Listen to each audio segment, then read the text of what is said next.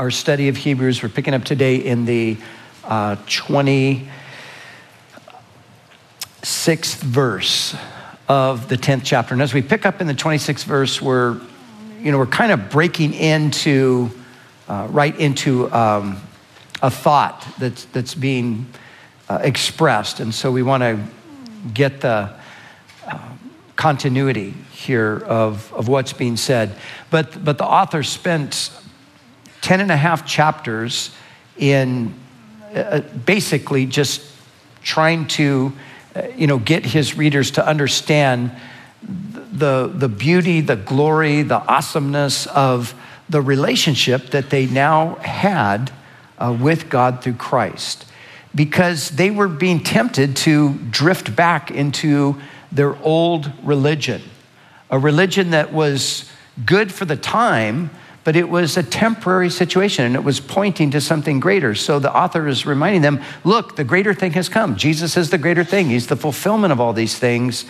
But because of suffering, persecution, challenges, hardship, and a seeming delay in the promises of God being fulfilled, these people were considering returning to the old, and of course, in the process, they would be turning away from Christ. So he's writing to them to warn them about doing that.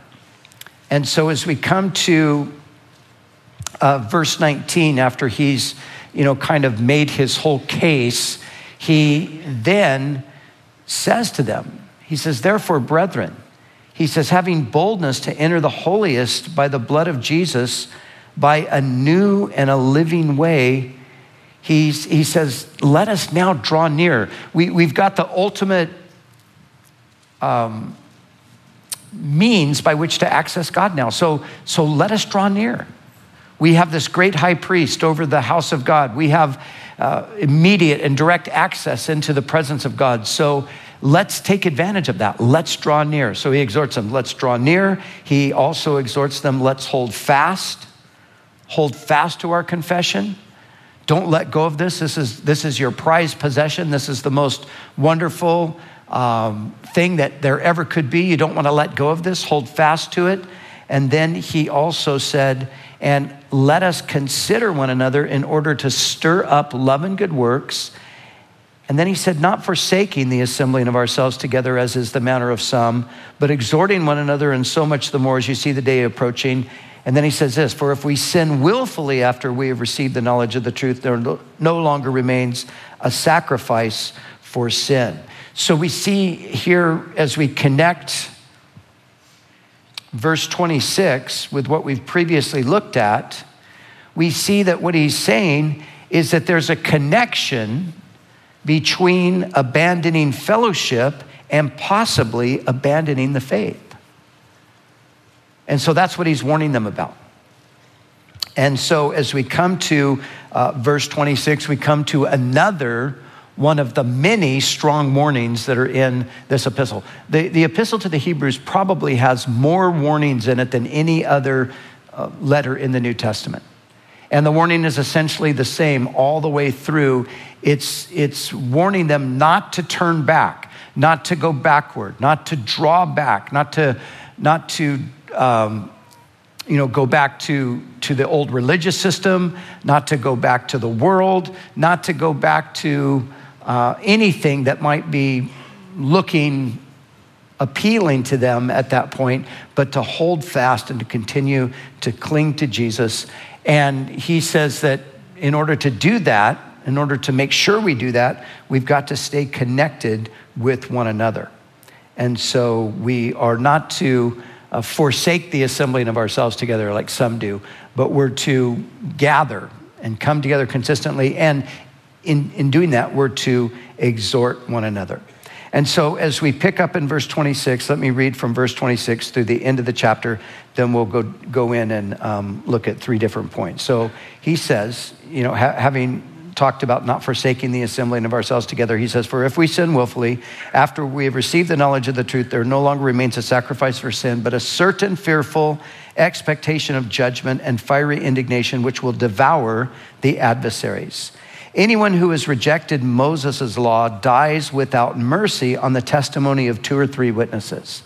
Of how much worse punishment do you suppose will he be thought worthy who has trampled the Son of God underfoot, counted the blood of the covenant by which he was sanctified a common thing, and insulted the Spirit of grace? For we know him who said, vengeance is mine, I will repay, says the Lord. And again, the Lord will judge his people. It is a fearful thing to fall into the hands of the living God. But recall the former days in which after you were illuminated, you endured a great struggle with sufferings, partly while you were made a spectacle, both by reproaches and tribulations, and partly while you became companions of those who were so treated. For you had compassion on me in my chains and joyfully accepted the plundering of your goods, knowing that you have a better and an enduring possession for yourself in heaven. Therefore, do not cast away your confidence, which has great reward, for you have need of endurance, so that after you have done the will of God, you may receive the promise. For yet a little while, and he who is coming will come and will not tarry. Now the just shall live by faith. But if anyone draws back, my soul has no pleasure in him. But we are not of those who draw back to perdition, but of those who believe to the saving of the soul. So in those verses, there are 3 things that we see, 3 things that stand out that I want to highlight. First of all, he tells us about the certainty of God's judgment. This is probably the most unpopular thing you could talk about in the culture today, God's judgment. But even though it is a very unpopular thing, it's a thing that many people would scoff at, the idea that there's going to be a judgment day. The Bible is crystal clear that judgment is certain. So we see that in the passage. Secondly, we see that the writer is making a very personal appeal. He's not writing to people that he doesn't know anything about or have any connection with. He's not saying these things to people that he's disassociated from, and maybe he's just heard about them, so he's going to write them this challenging letter. He knows them personally, and they know him. So there's that personal appeal that he makes here. And then thirdly, we see as we come toward the end of the chapter that there is the call for faith, that he's challenging them to continue in the life of faith. So I want to look at the chapter or the verses that we read with those 3 things in mind. So first of all, he says, for if we sin willfully. Now, the question is, what does he mean by that? Because if we're honest, we would all have to admit we've all sinned willfully after we've come to the knowledge of the truth, right? I mean, I know I have. There have certainly been times when, even as a Christian, I have done things knowingly that I shouldn't do. I have said things, or I can think of so many times when maybe I've said some unkind word to my wife, and I know in advance I shouldn't say this. There's the conviction of the Holy Spirit saying, don't say it, don't say it. Be quiet, be nice, be kind, walk away, and then out it comes. I say it. So I sin willfully after I receive the knowledge of the truth. Or, maybe it's not something you said, maybe it's something that you've thought, or maybe it's something that you actually do. So we've all sinned willfully. So it can't be talking about sin in just that broader, more general sense. That's not what he's talking about here. But let me say this, if we don't understand that, we can be tripped up and deceived by the enemy. I know many people who have been radically ripped off by the devil, thinking that they had committed the unpardonable sin because they did something willingly after they had come to know the truth. I've often said about this passage here, it's one of the devil's favorite verses, because he takes these statements, and for the person who doesn't understand the context, he uses these things to try to condemn them, to try to get them to despair. I've known people that have actually had nervous breakdowns because they've thought that they had sinned to the point where there was no longer a sacrifice. We might also call this a reference here to the unpardonable sin, because it says if we sin willfully after we've received the knowledge of the truth, there no longer remains a sacrifice for sin. So these are sins, or this is a sin that he's talking about that there is no sacrifice for. So we could look at it as the unpardonable sin. But what is the unpardonable sin? Well, the unpardonable sin is only one sin.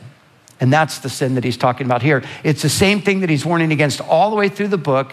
It's the rejection of Christ. That's what he's warning them about. He's not warning them about sins in general. He's warning them about one specific sin. And notice, you see the comparison when you look at verse 28. He says, anyone who has rejected Moses' law, notice, rejected Moses' law, dies without mercy on the testimony of 2 or 3 witnesses. So that's the idea. To sin willfully is to reject Christ. To, in the end, finally say, I do not believe in Jesus. I do not need Jesus. I do not want Jesus. I'm fine without Jesus. And to persist in that mentality on to the end, that is the unpardonable sin. Why is it unpardonable? Because sin can only be forgiven through Christ. And if we reject the forgiver, then we cannot be forgiven. So that's the sin that he's warning about. That's what he's wanting to protect them from. Now, lest you're tempted to think, as some have, that God's promise to judge those who reject Christ, lest you're tempted to think that that's awfully harsh. You know, how is it that God could be so harsh over such a small thing like rejecting Jesus? We need to understand what rejecting Jesus amounts to, and he tells us in the very next verse what it is. Of how much worse punishment do you suppose he will be thought worthy of who has, look at what rejecting Christ is. Trampling the Son of God underfoot, counting the blood of the covenant as a common thing or an unholy thing, and insulting the Spirit of grace. Man, those are strong terms. So when we sometimes wrongfully think that, well, just rejecting Christ, I mean, what's the big deal about that? I've got another religion, or, I've got my own way, and, Jesus was okay, but I don't really need him. How could God come down on me so hard for that? Well, in rejecting Christ, from God's perspective, what we're doing is we're trampling underfoot his Son. We're just mowing right over Jesus. Jesus is insignificant. Jesus is irrelevant. What do I have to do with Jesus? What do I care about Jesus? I don't need Jesus. And God takes great offense to that, because Jesus is God's Son, and Jesus is the Son that God gave. God's most precious possession, if you will, is his Son. And as he's given his Son for us, he expects us to warmly receive him, not trample him under our feet. If I were to give my son in exchange for somebody else, and hypothetically, obviously, but, if I were to do that and there was a complete disregard for what I had done, there was just a total unthankfulness, hey, it was just your son, who cares? How offended I would be, how offended you would be by something like that. Well, that's how God looks at the whole thing. He's offended. He sees it as trampling the Son of God underfoot, and then counting the blood of the covenant as a common or an unholy thing. Now, the word holy means, it's set apart. It's in a category all by itself. So unholy and common mean the same thing. Common meaning, of course, like we think common. Oh, it's just common. There's nothing unique about it. There's nothing extraordinary about it. Well, the blood of Jesus is the most precious thing in the universe. It's the blood of the Son of God. We're told in Acts 20:28 that the church was purchased with the blood of God. Because, of course, the Son of God is God. He's God the Son. He has the same nature as the Father. So from God's point of view, for those who reject his son, it's as though they're looking at his blood, which is to God the most precious thing. And again, just think with me for a second. Put yourself in the position that, you somehow ended up, giving your child that you love more than anything in the world for the life of others. His blood had to be shed, and they look at it and say, well, what's the blood of Jesus? That doesn't matter. There's no difference between the blood of Jesus and my blood. There's no difference between the blood of Jesus and the blood of some animal sacrifice. There's no difference. Again, this is highly offensive to God. And he puts it, I think he kind of, sums it all up in this is really an insult to the Spirit of grace. When you insult somebody, it's a highly offensive thing to insult somebody intentionally, to intentionally insult somebody. I mean, sometimes we can insult people without intentionally doing it. We said the wrong thing and it insulted them, and we come back and say, God, I didn't mean that. I'm sorry. But, for the person who just sets out, I'm going to insult this person. I'm going to humiliate them. I'm going to embarrass them. I'm going to make them feel bad by, my actions or by my statement. Rejecting Christ is insulting the Spirit of grace. It's an insult to God. It's like you're spitting in God's face. That's what it's like. It's an insult. In certain cultures, there are things that are highly offensive, very insulting, kind of varies, from culture to culture. Certain cultures, though, to spit in somebody's face, that is the greatest insult ever. When we reject Christ, it's like spitting in God's face. It's an insult. But notice he says, insulting the Spirit of grace. It's spitting in the face of the God who's saying, I love you. I want to forgive you. Come to me and let me cleanse you and wash you. And the response from this person is just to spit in his face. Get away from me. I don't need that. I don't want that. I don't need to have anything to do with that. Now you can see just from a human standpoint how radically offensive that is. But that's what the human race is doing to God on a regular basis by rejecting his son. And God declares that there will be a day when there will be a judgment for those who reject his son. And so he goes on and he speaks of that judgment. Vengeance is mine, says the Lord. I will repay. Again, the Lord will judge his people. And then he says it is a fearful thing to fall into the hands of the living God. Boy, I'll tell you, sometimes I think, how can we be so delusional as human beings?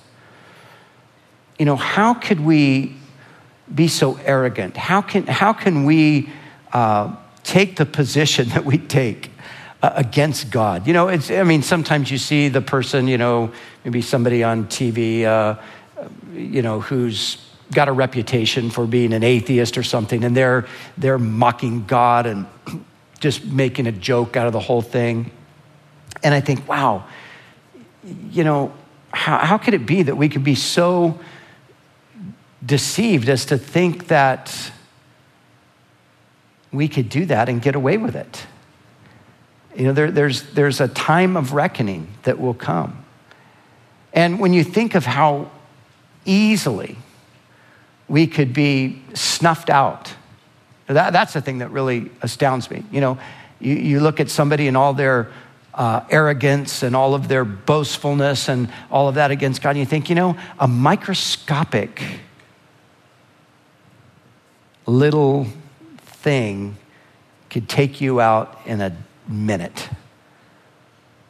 Or sometimes I think of, natural disaster, catastrophe. Man seems so great in his own eyes and invincible and so powerful, and yet, a hurricane comes or a tsunami comes or an earthquake comes or something like that comes. And, you would think that after a while we'd kind of figured out, wow, we're kind of vulnerable here. We're not as safe as we might think we are. We could easily be obliterated, but we don't get it. We just keep going on in the delusion. But there's coming a time when judgment will come, and it's a fearful thing to fall into the hands of the living God. And the idea here, there's the beautiful picture of falling into the arms of the living God, where he's going to embrace you and receive you and love you. Falling into the hands of the living God, the picture really is of being arrested. All of a sudden, there you are, man. You are under arrest, and you are taken off to prison and to judgment. That's the picture that he's painting here. And that's the reality for some people. It will come. It will come. The atheists are fond of saying that religion is the opiate of the people. And I think Karl Marx, I don't know if it originated with him, but he's often the one who's said to have said that initially. Atheism or religion is the opiate of the people. People come under a delusion. They dream of pie in the sky. They don't deal with reality on earth. And, it just numbs them from having to deal with the truth and so forth. So, atheism is the opiate of the people, religion. But the reality is atheism is the opiate of the people. Because atheism tries to say that you can live any way you want, you can do anything you want, you can hurt as many people as you want, you can destroy as many lives as you want, you can rip off and harm, and you can do all of that, and you never have to answer for it. That's a delusion. That is a delusion because, listen, there's a judgment day coming. And we know that on just, on the human level, we know that. We know that, we see people sometimes who are criminals. We see people who are evil. And, you just know, man, someday, what do we think in the back of our minds? We think, someday it's all going to catch up with that person. What goes around comes around. Or, some people say, man, karma, karma is going to catch up with them sometime. Because we recognize that you can't do those kinds of things without retribution coming back your way at some point. And it's true. My wife is addicted to crime solver shows. Addicted, seriously. And she's seen like thousands of them. She could be a great, like a private eye or something. If she ever needs to go into another line of work, it'll be detective work, no doubt. And so she watches these crazy things on, YouTube and whatever else all the time. And I hate that. I don't want to get distracted by that. I'm doing other things, but inevitably I get sucked in. I'm there and she's got her little iPad set up and she's watching the thing and I'm over doing something else. But I'm sort of listening in and I'm hearing a little bit about the story. And then, so finally I get totally sucked into the thing. But here's my point. What you see as you watch these crime shows is that most of the time, almost all the time, the person gets caught. They get caught, even though they might have, even though their whole thing was so clever and it was so well thought out, and they knew that they could pull off this crime. And most of these are murder mysteries, But it's amazing to just see over and over and over again how in the end they get busted. They get caught. And there's a passage back in, I think it's in Numbers, and it says this. It says, be sure that your sins will find you out. And you know what? It's true. Everybody's going to get busted someday. And people that, now, like I'm saying, a lot of people think they're getting away with it, but they don't. They get caught. But granted, some people do get away with it. At least they think they got away with it because they think that this is the only life. But the rude awakening that they have is that there's a judgment that will come in the next life. They might have pulled it off here. They might have pulled off that murder and nobody ever found out. And man, when they finally lay there and they take their last breath, they think, oh, wow, I made it. I got off with it. Nobody caught me. And guess what? The moment they open their eyes, they're right before the ultimate judge who knows everything that they did. So the reality is there's a judgment coming. The context here is that the judgment comes hard upon those who reject Christ. Now, that's point number one. Secondly, though, I want you to notice the personal appeal that the author makes. So he says to them in verse 32, he says, well, first of all, he calls them to remember. He says, but recall the former days in which after you were illuminated, you endured a struggle with sufferings, partly while you were made a spectacle, both by reproaches and tribulations, and partly while you became companions of those who were so treated. And then he says, for you had compassion on me in my chains. So we see that the writer here, like I mentioned earlier, he's writing to them as someone who knows them. He's writing to them out of genuine personal concern. He has a relationship with them. He's not just at a distance pronouncing judgment upon these unknown people or warning them about judgment, but he's saying, no, we know each other. And so his appeal to them is an appeal based on love. He has a genuine concern for them. And, you know, sometimes it's hard to confront somebody about their sin. Sometimes it's hard to speak up and say to someone, look, hey, you're going the wrong direction. You need to get things right. And of course, there are those people out there that feel like they have a ministry of rebuking. And so they go around and they just rebuke everybody. You know, they think everybody's backslidden. They think everybody's falling away, and they've got a ministry. You know, anybody who thinks they have a ministry of rebuke, I don't think they do.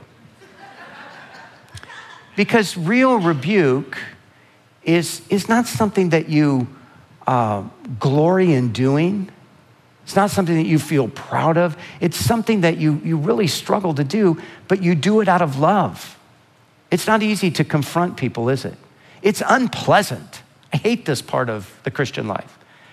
I have to, at times, say hard things to people that I don't want to say. I would rather just not say it, but I have to say it. Why? Because of love. You know, if you love somebody, you're going to tell them the truth. The Bible says, faithful are the wounds of a friend. A friend is going to wound you in order to spare you, even though it's going to be painful in both cases, even though sometimes it results in misunderstanding and it results in anger. But we have to do it. And this is what the writer is doing. He's taken it upon himself. You know, we know each other. You ministered to me back at a time. You had compassion on me in my chains. Now I'm going to reach out to you. I'm going to reciprocate. It's a different situation, but I'm going to tell you what you need to hear. Now, like I said, he says to them, recall the former days. So, you know, it's like, what happened to these people? He says, recall the former days. Remember back to the time when, after you were illuminated, after you came to understand that Jesus was the Messiah, he says you endured a great struggle with sufferings.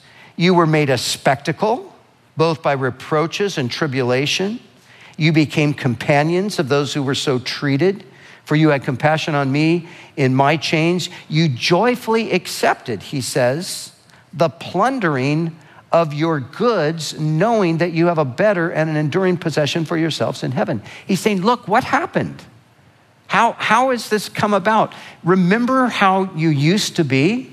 And how is it today that you're thinking about walking away from your trust in Jesus as the Messiah when back here you were willing to suffer a loss of everything that you had for him? How do you explain that? You know, I have had, at times, I've had to ask people similar questions. People that I've known for years, people who are moving away from Christ, I've had to ask them, look, okay, what does this mean? What about the past?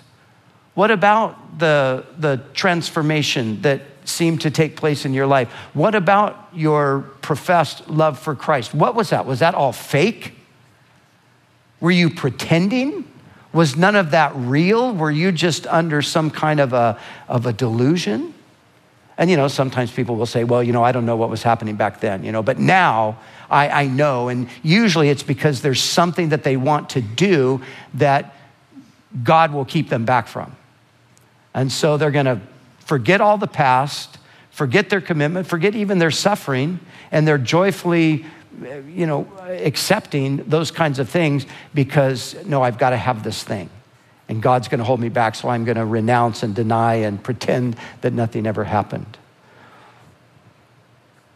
I don't know if that's where they were, but maybe so. And so he asked them that question. Look, how did you go from there to where you're at today?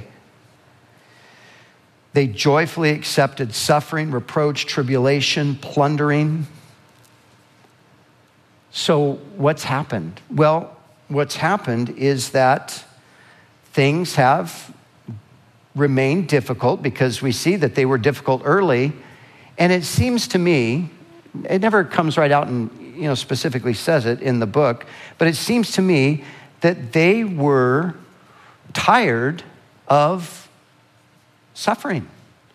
And they were disappointed that Jesus did not return in their time frame. It seems that they were expecting things to be different than they actually turned out to be. And so this was now causing them to rethink.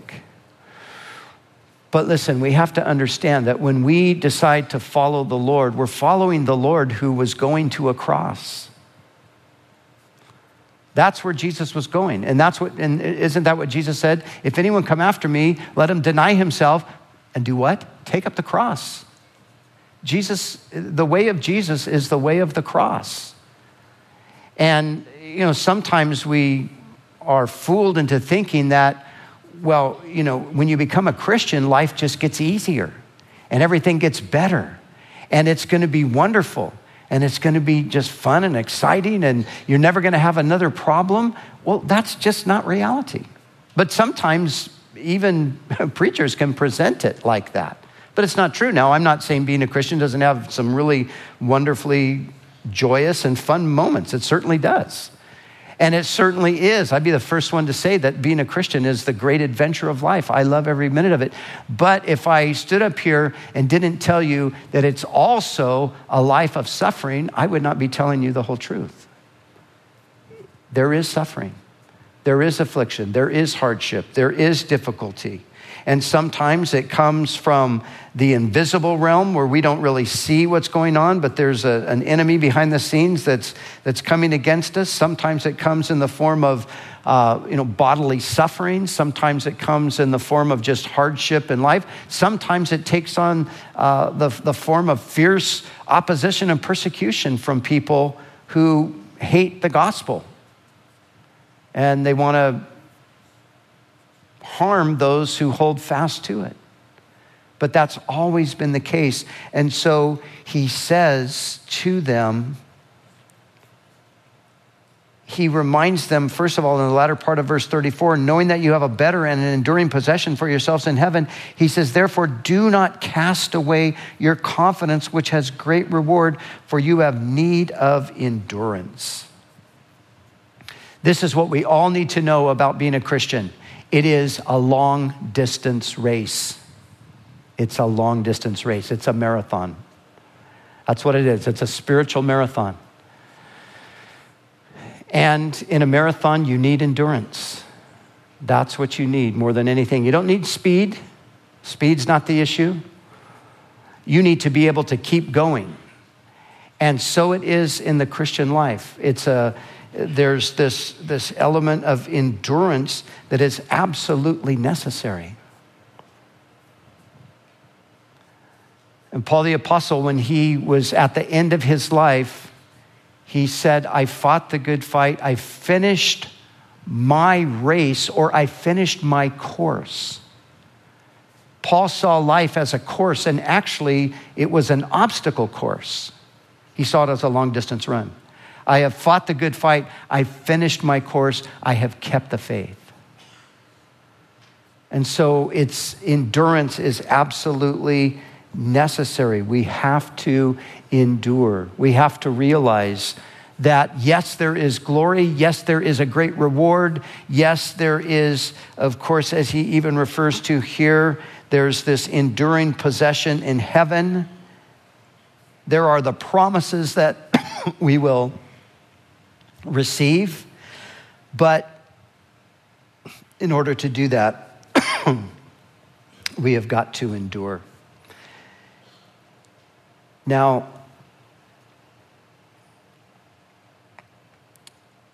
sometimes God's will for us is suffering. Peter tells us that, and he says not to think that it's strange. 1 Peter chapter 4, he says, "Beloved, do not think it strange concerning the fiery trial, which is to try you as though some strange thing happened to you. But rejoice to the extent that you partake of the sufferings of Christ.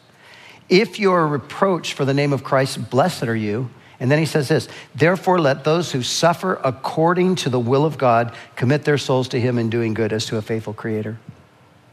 Notice what he said over here in the passage that we looked at. He said, you have need of endurance so that after you have done the will of God. He's saying to them, listen, I know it's hard. I know you're going through difficulty. I know you're suffering. I know the challenges that you're facing. I mean, the guy who's writing to them was in prison. He said, you had compassion on me when I was in my chains. He knows what he's talking about. He's been there. But he says to them, you're in the will of God. Believe it or not, you're in the will of God.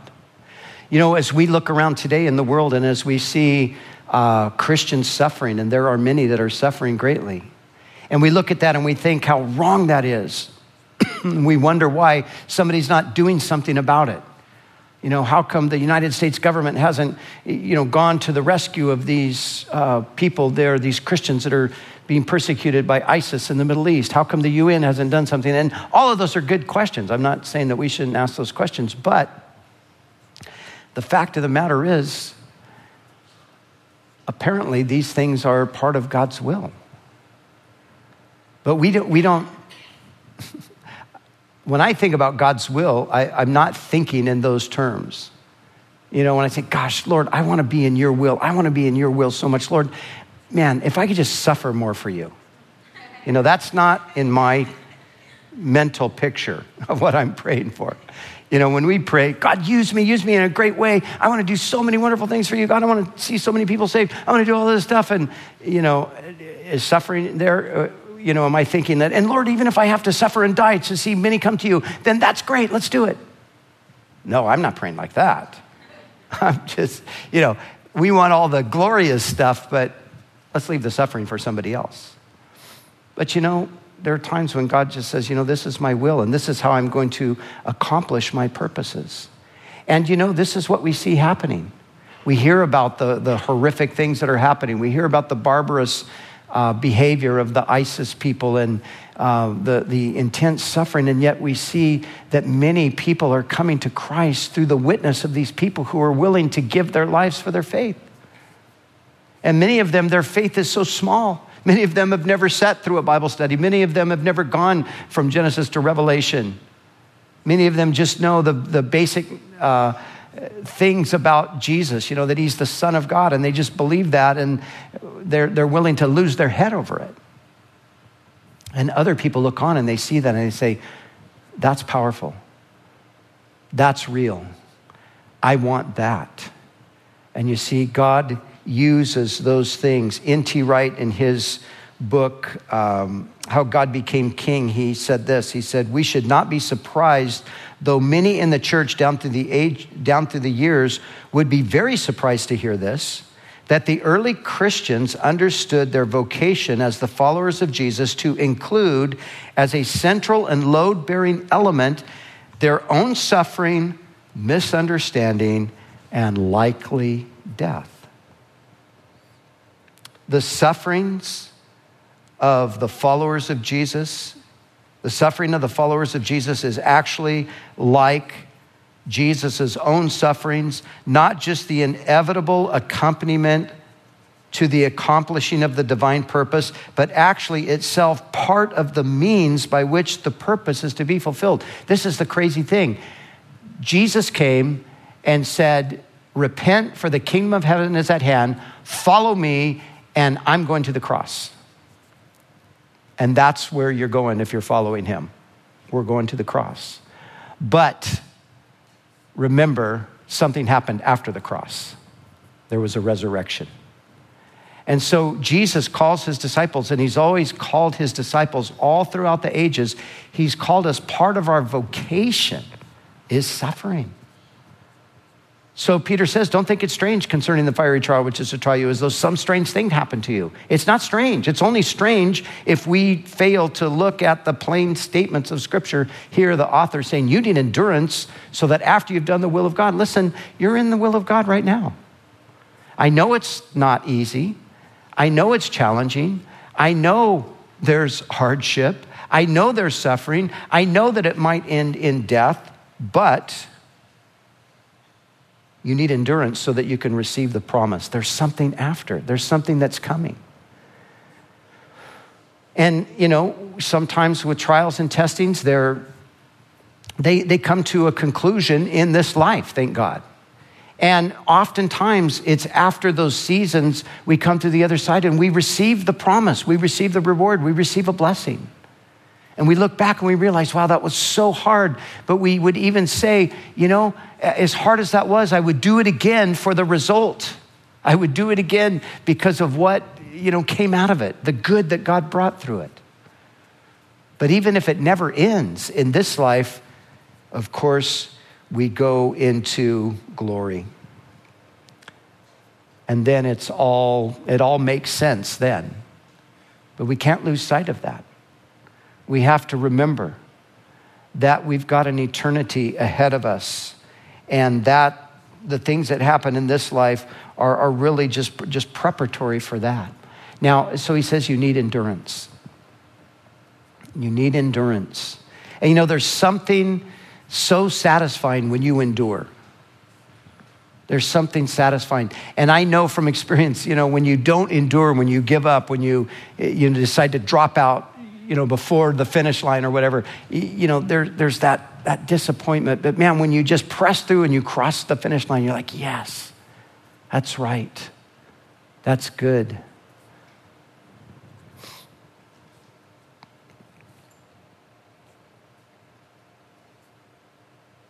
This is Christianity. There's difficult times. There's challenging things. But for those who endure, there's a great reward. The disciples of Jesus, they said to him at one point, they said, Lord, we've left everything for you. What are we going to get out of this? He said, when the Son of Man sits on the throne of his glory, you will sit on thrones with him. And everyone who's given up father and mother and house and business and children and all of these things that he lists will receive 100 times more and eternal life. You see, we have to remember that the goal is in the life to come. And this life might well be challenging. It might be filled with difficulties. And of course, the truth of the matter is, if we're going to make any kind of difference for the kingdom of God in this world that is dominated by sin and Satan, it's not going to be an easy road. It's going to have its challenges. But I don't want to overstate it. Of course, there's grace. God gives us grace. But I want to close with these words. Some of you are familiar with these words because they are the words to a song that we've sung over the years here many times over. Some of you, maybe you'll hear them for the first time. It's a simple song. I have decided to follow Jesus. No turning back. No turning back. Though none go with me, still I will follow. No turning back, no turning back. The cross before me, the world behind me, no turning back, no turning back. I have decided to follow Jesus, no turning back. I was in Montreal, Canada yesterday. There are 4 million people in Montreal, and there are about 4,000 Christians. 4 million people and maybe 4,000 Christians. A completely secular culture. Catholic Church once had a strong grip on The culture, no longer. Catholic churches are mostly museums today. Nobody goes to them. They are very proudly secular. And faith in God is ridiculous in the minds of most people. And to be a Christian, a follower of Jesus in that culture, you are definitely the minority. You're definitely the weird person in the office or on the campus or whatever the case might be. But I talked to several young men and women who are in university. Some of them are actually teachers in schools, and some of them are young professionals in various businesses and things. And just to see their faith, to see their love, and to know the context, and to know that they're in an environment that is very challenging, but to see the vibrancy and their commitment to stand up for Jesus in the culture, man, I just was so blessed by them and so thankful for them. And may that be the case for us too. Jesus said it. There's two roads, and one is narrow and one is wide. And on the narrow road, there aren't too many people. On the wide road, man, everybody's there. And the big temptation is to just jump onto the wide road with everybody else. But before you make the decision to do that, just remember where it's going. It's going to destruction. The broad road, it leads to destruction. Multitudes are on it. The narrow road leads to life, and there are few that find it. What's the difference? Of course, the narrow road is faith in Jesus. It's trusting in him. And the broad road is any other philosophy you want to take, any other religion you want to take, any other position. You don't have to have any. You just do your thing, go out there, and it'll all be okay, man. We're having fun. We're all partying. We're all on the road together. But the road ends in hell. That's the truth of the matter. And so we need endurance, so that after we have done the will of God, we would receive the promise. He says, for yet a little while, he who is coming will come and will not tarry. Now the just shall live by faith, but if anyone draws back, my soul has no pleasure in him. And here's what I love about the writer. All the way through, he does this.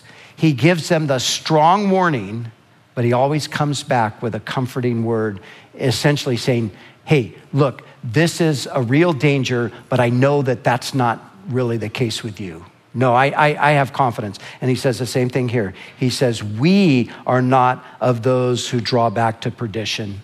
No, that's not us. We're the ones who believe to the saving of the soul. So he gives them that little word of encouragement. He gives them a strong warning, but then he says, but that's not you. No, you're not going to draw back to perdition. You're going to believe on to the saving of the soul. And let me say this, the final word is this. That's what it is to be a Christian. It's to believe to the saving of the soul. It's to continue to believe. It's not to just, I started to believe in Jesus at one point, but I left that. No, if you did that, then you weren't a Christian. You might have had some kind of experience. You might have some kind of encounter. You might have had some kind of emotional connection. But being a Christian is a person who believes to the saving of the soul. You endure. You believe all the way through. And may that be the case with each one of us.